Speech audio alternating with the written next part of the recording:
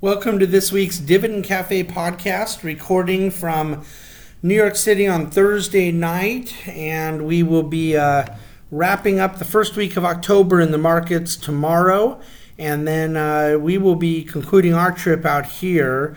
Dea, our portfolio analytics and trading director, and myself have been out in New York for about 10 days. Come Saturday, we'll be heading home after more meetings Saturday. At the end of the day, look forward to being back in the home office on Monday. But in the meantime, we do have a kind of shorter podcast this week because we do want to kind of give you a fuller version once we've had a chance to really kind of process everything from this week. It has been an unfathomable amount of meetings and truly invigorating conversation with some of our key portfolio management partners, both in the alternative investments and traditional stock and bond investment categories. So our investment strategy committee will be meeting Monday morning and working through some key decision points. It really is extraordinary times in the capital markets, and we look forward to sharing more with you next week. But for now, a couple things that we'll share. We talk a lot about the defensive buffer that dividends provide, even in times of distress, and how our aim as dividend growth zealots is to avoid a reduction of dividend income generated by our holdings, even in times of recession or market correction. And for all the talk about stock buybacks accomplishing what dividends accomplish, a way of returning cash to shareholders, the harsh reality is that stock buybacks often can collapse during times of distress, even as dividend payments are prone to continue.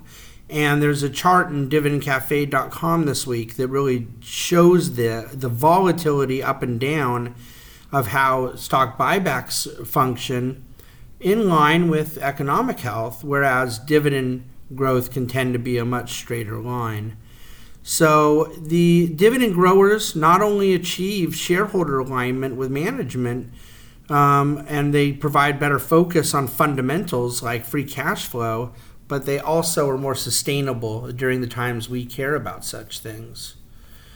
What a difference a year makes. MLPs, the oil and gas pipeline companies set up as tax-structured limited partnerships, they finished September up 1.9%. Despite a challenging market, the S&P was down last month. A year ago, MLPs were down a painful 15% in the month of September. So that was 2 positive quarters in a row for MLPs. They're up 16% as an index year to date and up over 40% from the February bottom. Last year at this time, MLPs were in the midst of an all-time record 6 negative quarters in a row. Q3 last year was down 22%. We don't know exactly where things go from here, but we know that our focus on the higher quality companies in the oil and gas space and our adding to positions on weakness has been of great benefit. We look forward to monetizing the ongoing energy infrastructure needs of our great country. What a difference 2 years makes. On the other hand, one would have thought the announcement of a coordinated oil production cut with OPEC would have made oil prices move even higher last week. One of the big differences between 2016 and 2014, when oil was at its last big high, is that Russia has so dramatically ramped up their production that the impact of OPEC's production cut is slightly lower on the margin. Well, secondly, efficiency and productivity has so improved the costs are lower and yields are higher. There's more supply out of wells at a lower production cost. I would also add that market actors take everything OPEC says with a grain of salt until they see it come to fruition. The only protection may be in something no one ever thought of. If we go into a point where the entire market is troubled, there are usually few places to hide. The world is down on hedge funds right now, and often for all the wrong reasons. Commodities tend to be pro-cyclical with the economy, especially during recessions.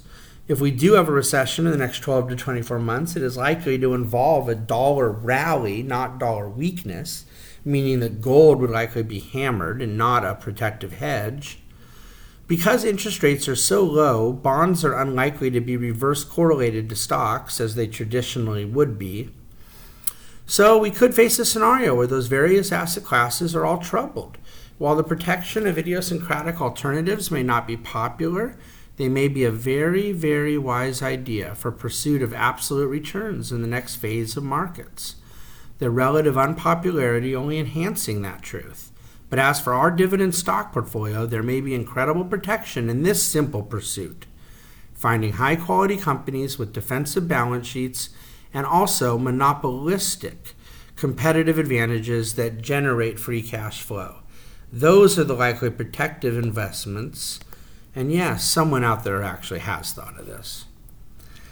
Where there might be greatest opportunity for growth of dividend in the years ahead, in the places most growing earnings, that also happens to be presently paying out the least percentage of them, and that happens to be emerging markets.